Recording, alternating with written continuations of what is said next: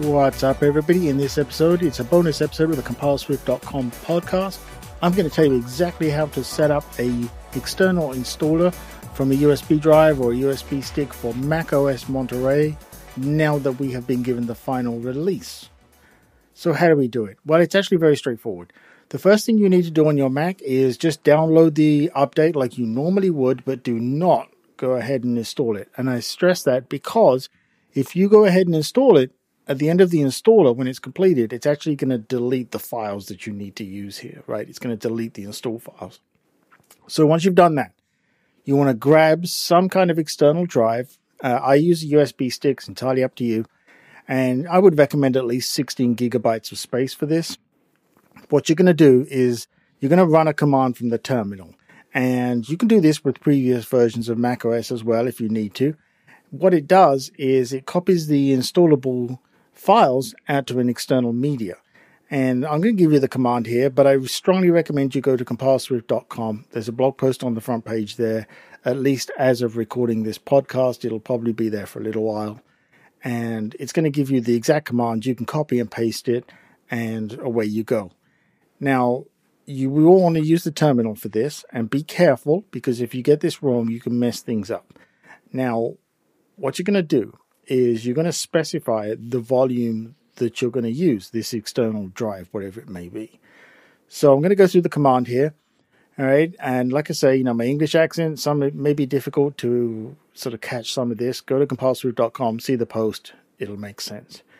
What you're going to do is you're going to type sudo space /applications /install / and then a space macOS, another backspace, and then you're going to put a space in, and then put backspace Monterey.app. That's really the app name that you see there. That's what you're putting.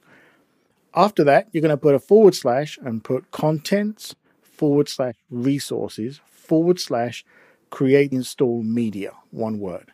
Now that's the file that runs, okay? After this, one more thing we need to do is specify the volume we want to copy the files to, that drive that you prepared. Let's assume that it's called Untitled, but whatever the name is, that's what you want to use here. You're going to put -- volume, and then a space, /volumes, / and then whatever the name of the drive is. Like I say, for example, Untitled. When you hit return, what's going to happen is it's going to give you a couple of warnings. It's going to say, hey, I'm about to trash this drive. Are you sure? So make sure you get the right drive. If you say yes, what's going to happen is it'll empty the drive, copy some files over. You'll see it go from 0 to 100%. When it's completed and finished, it'll go, the command will finish executing. It'll take you back to the terminal and you're done. What you then do is you reboot your Mac in safe mode.